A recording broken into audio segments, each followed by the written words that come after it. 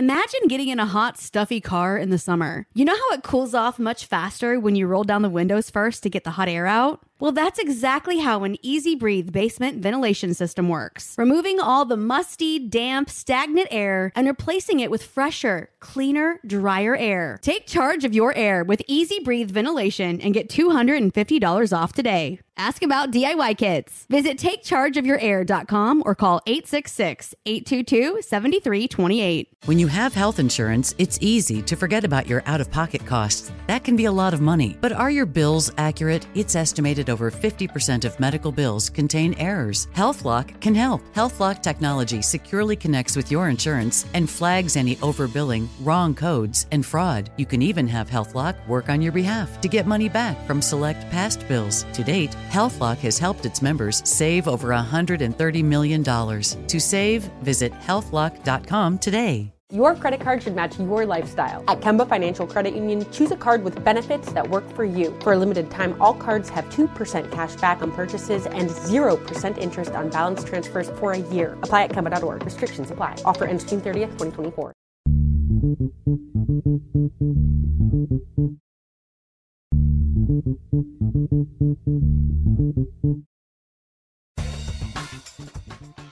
Good morning, peeps, and welcome to Woke AF Daily with me, your girl, Danielle Moody, recording from the home bunker.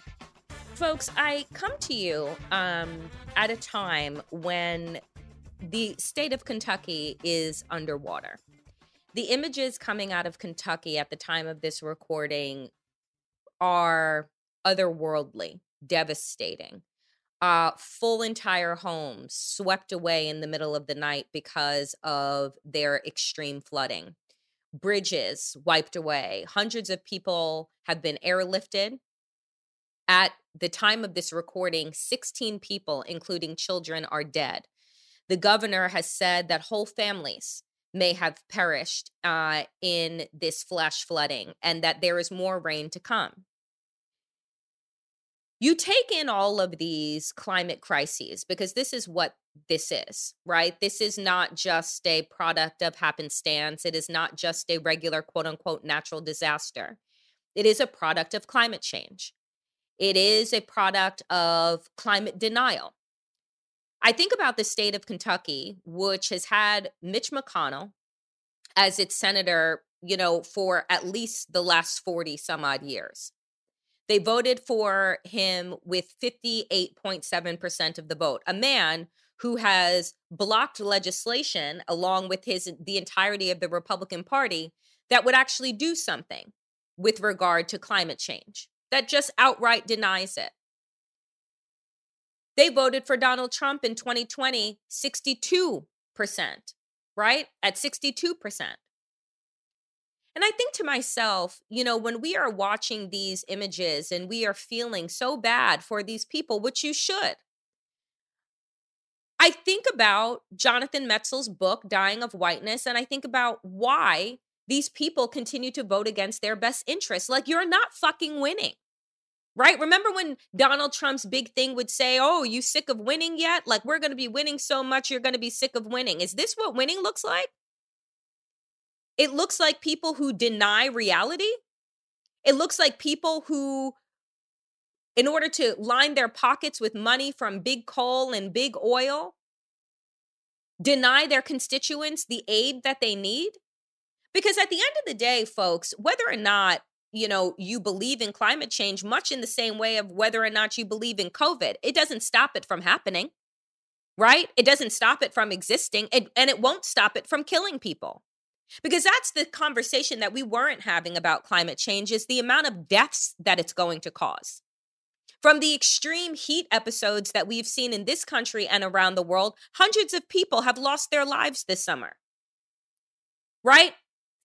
Tens of thousands of acres of land have been burned up. Homes have been burned up, flooded, underwater. I mean, this is when you're looking at what is happening right now, and if you are a person of religion or faith, this is some biblical shit, right? Like, I'm just out here waiting for the locusts, right? Between monkeypox and fucking COVID and these extreme climate events that keep happening, between mass shooting, it's like, dear God, You just feel like every day you're getting up and you're like bracing for impact.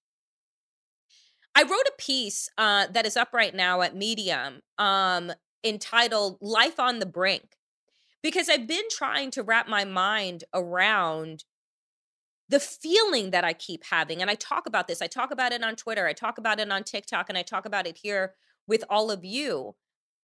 You know, in 2020, they coined the term languishing, right? This feeling of aimlessness, this sluggishness that we all had because we were locked inside. And even when, you know, the doors finally flung open to the outdoors, it didn't look the way that it did in 2019. It didn't feel the way that it did.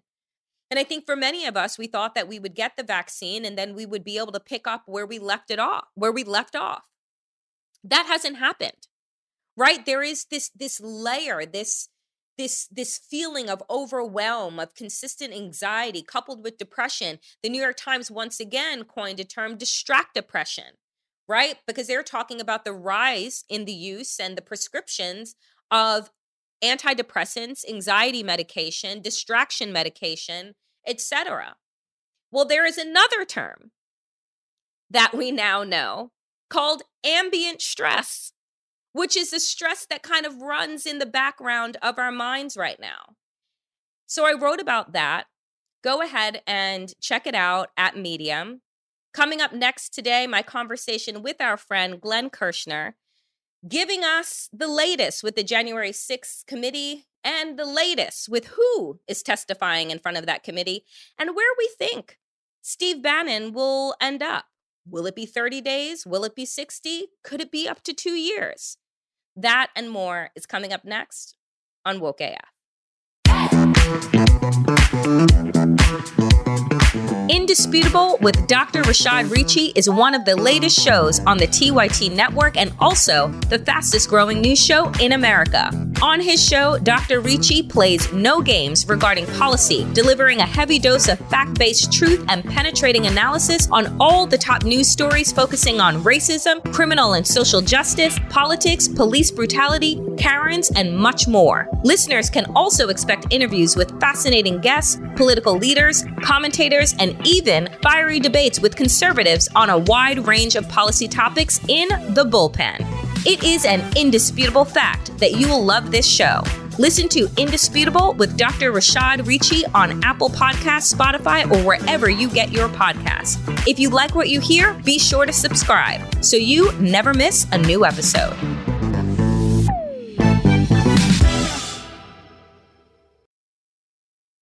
Hey, I'm David Plotz of Slate's Political Gabfest. As another election season accelerates, it can be tricky to sort through all the noise in the news. Each week on the Gabfest, John Dickerson, Emily Bazelon, and I decipher the headlines, break down the races, and tell you what issues really matter. We do not always agree. We definitely do not always agree, but we always deliver thoughtful debate, and we always have a good time. So subscribe to Slate's Political Gabfest. New episodes every Thursday. Friends, you know that whenever I have the opportunity to chat with the host of Justice Matters and MSNBC legal contributor, Glenn Kirschner, I am always thrilled. Glenn, the Department of Justice is doing what I'm referring to as a little bit of a two-step. They seem to want to have things both ways at this moment, which is we now know, or at least we believe that we know, that the Department of Justice, moving at its glacial pace, is in fact investigating people with regard to the insurrection. The architects are being brought before grand juries, right? There's a little distinction that is being made in the press and with the Department of Justice. We're investigating Donald Trump's actions, but we're not necessarily investigating Donald Trump.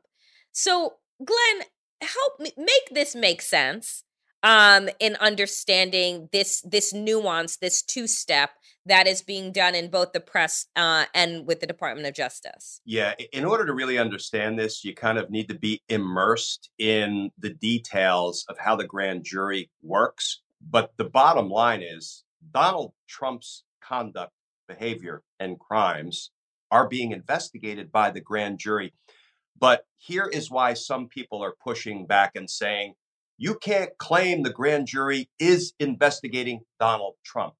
So when we go into the grand jury, for decades, I spent countless hours in the grand jury in Washington, D.C., investigating crime and indicting cases. We investigate a crime.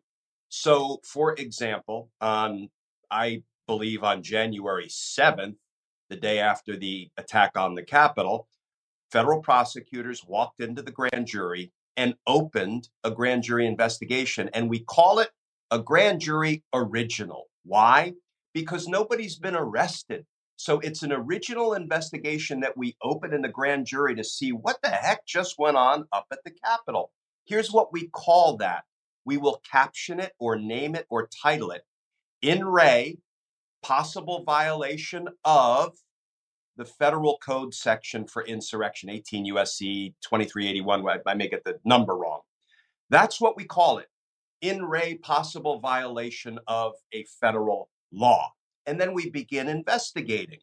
We're not investigating a person. We're investigating the crime of insurrection.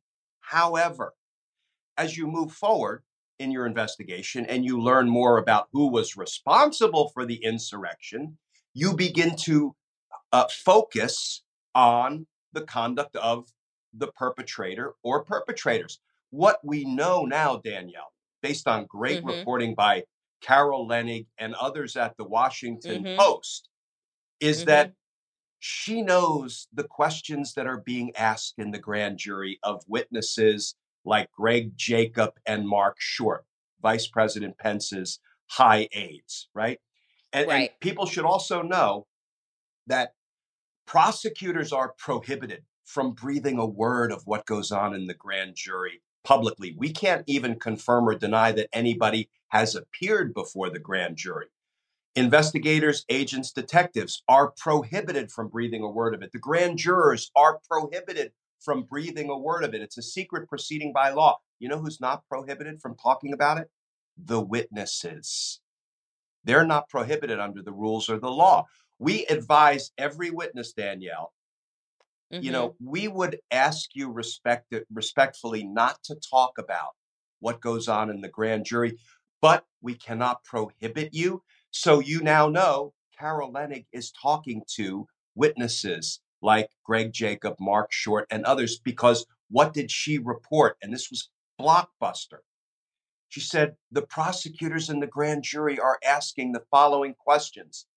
What did Donald Trump say next? What did Donald Trump do next? What did Donald Trump then arrange with his lawyers? What did Donald Trump tell Vice President Pence to do? What did Donald Trump? What did Donald Trump? What are they doing? They're investigating Donald Trump for the crimes he committed. Now, can you say they've launched a criminal investigation of Donald Trump? Well, no, because that's not what we call grand jury investigations. We launch investigations of crime and we investigate those responsible. So as I'm sitting here, based on everything I've seen publicly reporting, yes, Donald Trump's crimes, his behavior, his conduct is being investigated by a federal grand jury.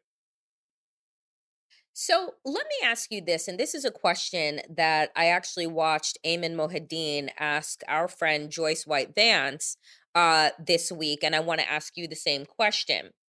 He asked, you know, so we have now been through 8 hearings with the January 6th committee. We know that they're not finished, right? They're pausing for, you know, for summer, as Congress does. They have done over 1,000 interviews. They have tens of thousands of documents.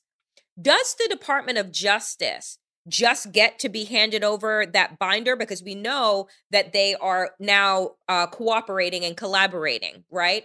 On 2 different tracks, because we know that there are 2 different tracks that are happening. But does the Department of Justice then have to redo all of that work on their own? Or can they work off of what the January 6th committee has already laid out? Great question. And it's kind of somewhere right in between those 2 ends of the spectrum. So first of all, I am completely confident that the J6 committee will give over wholesale everything they've developed in their investigation to the Department of Justice. But I also think Benny Thompson is entitled to flex his co-equal branch of government muscle and say, okay, DOJ, we know you want our work product. We've worked very hard to put it together and present it to the American people. So, and by the way, y'all could have been doing this from jump as well, but we will give it to you at a time and in a manner that doesn't interfere with our responsibility to present this in a compelling way to the American people. They're entitled to do that. And you know what? If the Department of Justice wanted to subpoena those transcripts, they could. They're trying to work through the accommodation process and make the request and play nicely with a co-equal branch of government. All of this stuff is probably even going over now as we speak, to the extent the J6 committee thinks they can give over 500 of the transcripts without interfering with the remaining public hearings that they are going to want to put on. It's all going to go over. So right to your question, the Department of Justice will do two things. One, they will hopefully at light speed review all 1,000 transcripts and prioritize, figure out, okay, what witnesses are most important to present to the grand jury based on what we now know they told the J6 committee. They will bring those witnesses in, and here's what they're going to do. I promise you, because I've done this 1,000 times. They will show them their transcript.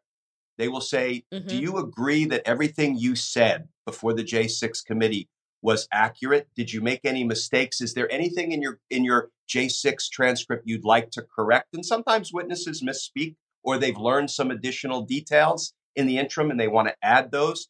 But the witnesses will generally say, yes, that my transcript of my testimony is accurate. They will then slap a grand jury exhibit sticker on it and they will hand it to the grand jury. Done. Now let's move on to the next witness. But if there's information that the federal prosecutors feel they need to give the grand jury to supplement what the witness said at the J6 committee hearing, they'll call that witness and they'll say, first of all, do you adopt this transcript as your testimony before this grand jury? Yes, I do. Now, we have 10, 20, 100 follow-up questions we'd like to ask you about what you told the J6 committee. So they'll supplement the testimony of that witness, and they will quickly move through this witness after witness after witness. So the answer is yes, they will use that information and give it to the grand jury, but they'll supplement it as necessary. So it will definitely compress the time they need to get all that information before the grand jury. Oh, this is exciting. Like this I actually feel like we have movement. Why do you think, Glenn, that it was Pence's people who went, I guess, first, or at least that we know of, sat before this grand jury? Why do you think it was his people as opposed to who we have seen thus far presented via the J6 committee? Because people like Mark Short and Greg Jacob are loyal to Mike Pence. And they know Donald Trump set Mike Pence up to be harmed, indeed, to be hanged. And we know that Donald Trump expressly out of his own mouth said, I agree with my supporters. Maybe he should be hanged because he didn't have the courage to corruptly keep me in office. Man, if I worked for Mike Pence and I had any loyalty to him, you bet your ass I would beat feet before the committee and the federal grand jury and say, let me tell you what I know about how Donald Trump set my boss up to be hurt when all my boss was trying to do was follow the law and abide by the Constitution. Oh man, you could never shut me up if you did that to my boss and I was loyal to my boss. And of course, I'm going to testify truthfully because I take the oath very seriously. But I absolutely believe that Mark Short and Greg Jacob laid Donald Trump out in the grand jury. And as Liz Cheney said, the dam is breaking. And that's why now, what do you see? You see, some things you can't get rid of, right? They keep coming back, like crabgrass, mold, and Mick Mulvaney, right? So all of a sudden, these Trump sycophants are running to the grand jury or running to the J6 committee. I want to tell my story too. I mean, Mnuchin Forgot that rodent, right? Mike Pompeo all of a sudden wants to talk because they know the dam is breaking. And the longer they cover up the crimes of Donald Trump, the more at risk they are of being criminally liable for the cover-up, for accessory after the fact, for misprision of a felony. Those are crimes. When you cover up the federal crimes of another, you're committing a crime. These people have committed that crime of the cover-up in layman's terms. So all of a sudden, they're like beating feet to testify about what they know. The dam, I'm not going to say the dam is breaking. I think the dam has broken.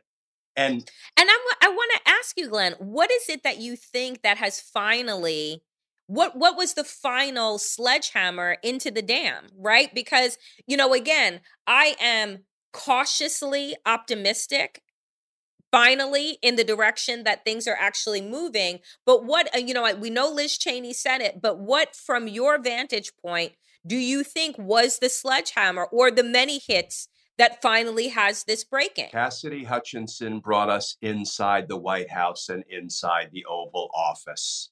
And once that barrier was broken, and she said, let me tell you about the misconduct of Mark Meadows. Let me tell you what Pat Cipollone did. Let me tell you what Tony Arenado, the Secret Service Trump lackey, let me tell you what he did.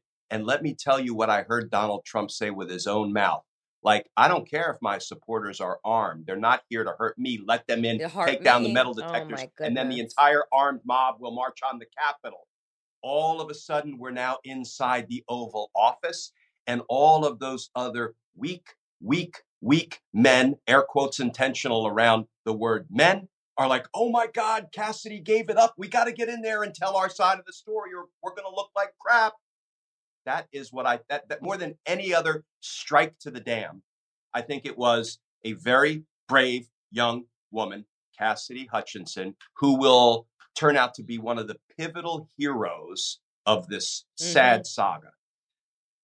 Going back to Cassidy Hutchinson's testimony, we learned from there that Donald Trump essentially allegedly assaulted a Secret Service agent, demanded to be taken to the Capitol building. The Secret Service, according to the press, said that didn't happen. January 6th committee requested the text messages from January 6th and January 7th. They've changed platforms, and coincidentally, all of those text messages on the most historic day in the country somehow turn up missing. What do you make of that? And now that these 24 members of the Secret Service have retained private counsel? Yeah, this is so disturbing, Danielle, because when I was a federal prosecutor, I worked cases with the Secret Service, with all of the federal law enforcement agencies in D.C. And when we would seize evidence pursuant to a search warrant that included cell phones and computers, and we needed to have forensic searches done on those cell phones, for example, especially if we thought the bad guy had deleted information and evidence off of that cell phone. I didn't go down to the FBI lab at Quantico, even though they have great forensic services down there. We would go to the premier law enforcement agency, the United States Secret Service Forensic Sciences Division. And they were the ones who were best at retrieving deleted evidence off of cell phones. It sounds like you're making that up, right? Because this is now the agency that says, whoops, and they can't retrieve their own deleted text messages. That makes no sense to me. None. Now, we can't leap to the conclusion that it's a criminal conspiracy to delete important evidence about their communications with or about Donald Trump that day. However, I believe there's enough evidence to open a criminal probe. And here's the thing, they've already lawyered up, right? And I'm not mocking the Sixth Amendment right to counsel. Everybody is entitled to retain a lawyer, but there's kind of an incongruity there when you're a law enforcement agency and you have certain legal duties and responsibilities to the American people in the Constitution. And then when it looks like you did something wrong, you lawyer up. Well, that's because they're afraid of what's about to come. So here's what we do. Mhm. We open a criminal probe. We have the FBI investigate what really happened. And if the Secret Service did nothing wrong, they should welcome that criminal probe because they will be exonerated. But a criminal investigation needs to be open to look into how it is they destroyed what is some of the most critically important evidence to what really happened on January 6th. You know what else I find troubling about this too is that the watchdog group who knew months and months ago that those text messages were no longer available didn't tell the January 6th committee, didn't alert Congress to this fact, which, I mean, Glenn, there are too many coincidences, right? There are too many things that keep coming up that lead me to believe that there is a conspiracy here, that Trumpism has become so entrenched in our agencies that we can no longer trust that the oath that people are taking are what is actually being upheld. And it seems to me that we are in an intense moment of cover your own ass, right? You have all of these Trump people now coming out, like you had said earlier, coming out of the woodwork saying, oh, I'll testify.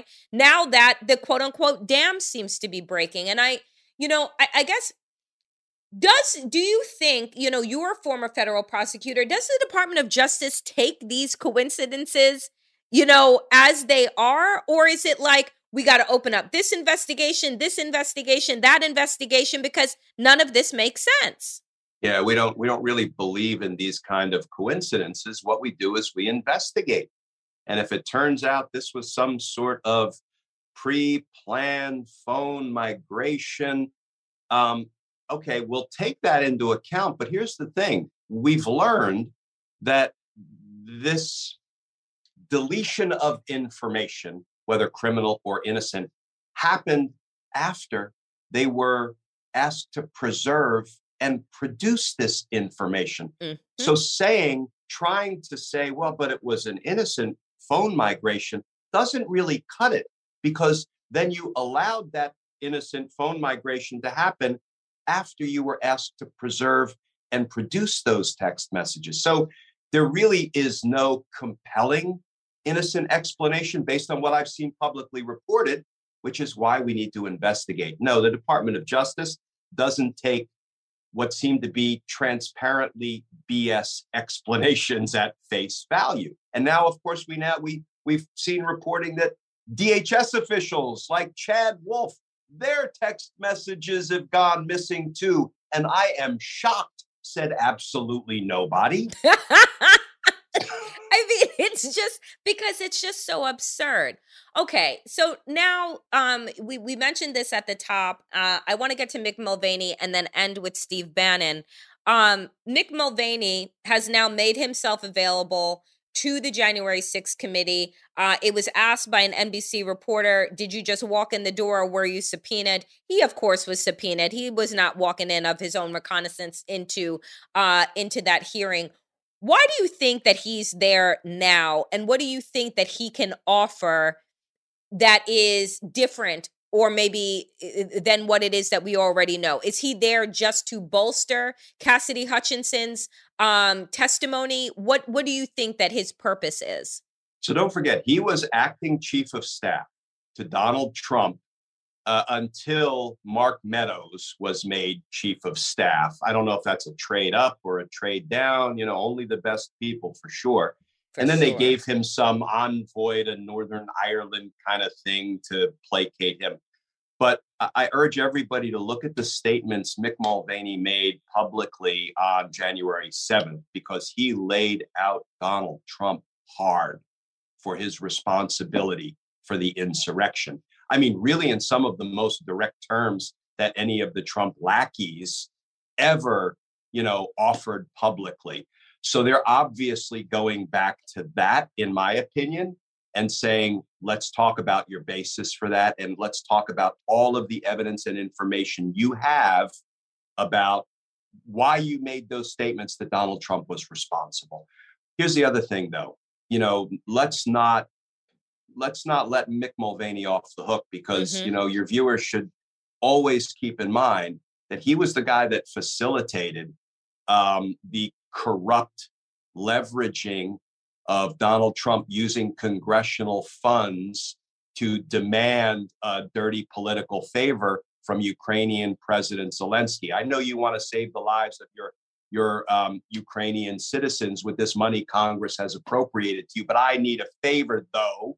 I need you to lie and announce that you're opening an investigation into the Bidens. Mick Mulvaney was the one who helped facilitate that dirty deal. And then he went on TV and very publicly boasted that we do it all the time. Get over it.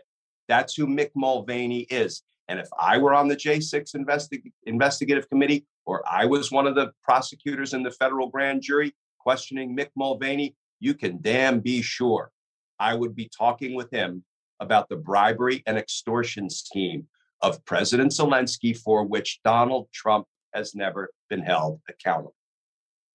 So we will find out, I'm assuming, in the fall, right, when season 2 of the January 6th committee returns for the fall sweeps.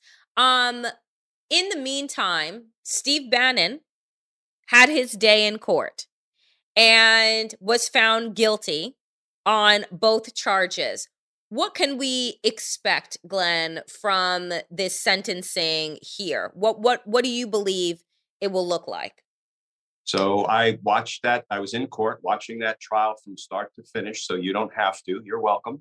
Thank you. It was not a lot of fun, but I wanted to say a couple of things about it. One, we heap a lot of criticism on the Department of Justice, but there were 2 remarkable federal prosecutors, Amanda Vaughn and Molly Gaston, who just tried that case expertly. And we need to give credit where credit is due, because we, the people, were extremely well represented by those 2 women in that prosecution, really. And I got to talk to them. You know, it's being prosecuted out of my old office, right? So anytime I go back to court, I feel like it's a reunion for me, and I really enjoy it. Now, Steve Bannon it was a week-long trial. The jury convicted him in less than 3 hours, working in a lunch break. So that wasn't just a guilty verdict. That was a statement by the jury that Steve Bannon could not have been more guilty of those 2 criminal charges: contempt of Congress for refusing to provide documents, and contempt of Congress for refusing to testify. So his sentencing is coming up in October. These are misdemeanors. So all he's facing, listen, I don't want to do 1 day in prison, so I don't want to, diminish the impact of any sentence of incarceration. But each one of these convictions carry with it a 30-day mandatory minimum by law. So the judge has no discretion to go below 30 days. And there's a question of whether these 2 30-day periods of incarceration can run together or have to run separately. So he's facing a minimum of at least 30 to 60 days and a maximum of 2 years in prison. I predict the judge will give him somewhere between 6 months, 9 months, maybe upwards of a year for his 2 contempt of Congress convictions, but it really is anybody's guess at this point. Should other people, right, who have snubbed their nose at Congress, right, Mark Meadows being one of them, who actually was sent over to the Department of Justice. Department of Justice decided not to go after Mark Meadows for these charges. I don't know why. But should other people now look to Steve Bannon as a cautionary tale? Like, we're not above the law, and we don't get to just say executive privilege when we have none and not answer the call of Congress. Yeah, the answer is yes, because now we can say there are concrete consequences, including prison for up to 2 years, if you defy a congressional subpoena. There are 3 reasons why Mark Meadows may not have been charged by the Department of Justice. Either he's cooperating, or they are intending to indict him for the larger conspiracy to defraud the United States and all of the other crimes that fall under that umbrella, which is my hope for Mark Meadows. Or they just decided we're never going to indict a chief of staff to the president of the United States for defying a congressional subpoena, because institutionally that gives us too much heartburn. And if we do it once, then every chief of staff for all time moving forward will always be indicted for something if if politicians are willing to do things for nefarious purposes, and we know the Republicans are. So those are the three reasons, and it may be a combination of those three reasons. But that doesn't really explain why Dan Scavino wasn't indicted for his contempt of Congress. Now, Peter Navarro was indicted for his contempt of Congress. So someday, when all of this becomes a matter of public record, which it all will in the future, maybe years in the future, then we'll get an answer to the question, why did DOJ indict some people for contempt of Congress and decline to indict others who committed precisely the same crime? But to go right to your question, absolutely there are consequences. And I think that may be part of the reason all of a sudden everybody is sprinting into the J6 committee to want to testify. Yeah, that is not a coincidence. Glenn Kirshner, as always, we appreciate your breakdown of the latest and greatest. And I feel like we are getting to a place where justice may, in fact, actually matter, as you say every day. Let's hope that we get there. Appreciate you. Thanks, Danielle.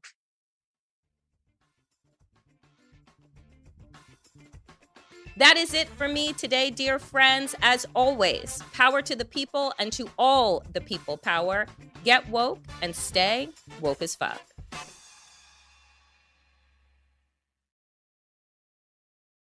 Win the battle of your musty, damp basement with an Easy Breathe ventilation system. Take charge of your indoor air. It's easy with basement ventilation to remove musty odors, pollutants, allergens, and airborne particles by 85%. An Easy Breathe ventilation system creates air exchanges for cleaner, fresher, healthy indoor air. And right now, get $250 off your own Easy Breathe ventilation system. Call 866-822-7328 or visit takechargeofyourair.com today. Your credit card should match your lifestyle. At Kemba Financial Credit Union, choose a card with benefits that work for you. For a limited time, all cards have 2% cash back on purchases and 0% interest on balance transfers for a year. Apply at Kemba.org. Restrictions apply. Offer ends June 30th, 2024. Zero Foxtrot isn't just a brand, it's a way of life. Founded and operated by veterans, Zero Foxtrot's unique apparel and gear echoes the grit of the warrior culture. Zero Foxtrot dedicates itself to producing content, honoring the sacrifices of forgotten heroes of the past, and connecting history to the present. Embark on a journey with Zero Foxtrot today at zerofoxtrot.com. It's not merely our products, it's about the ethos that we embody. Rugged, resilient, and timeless.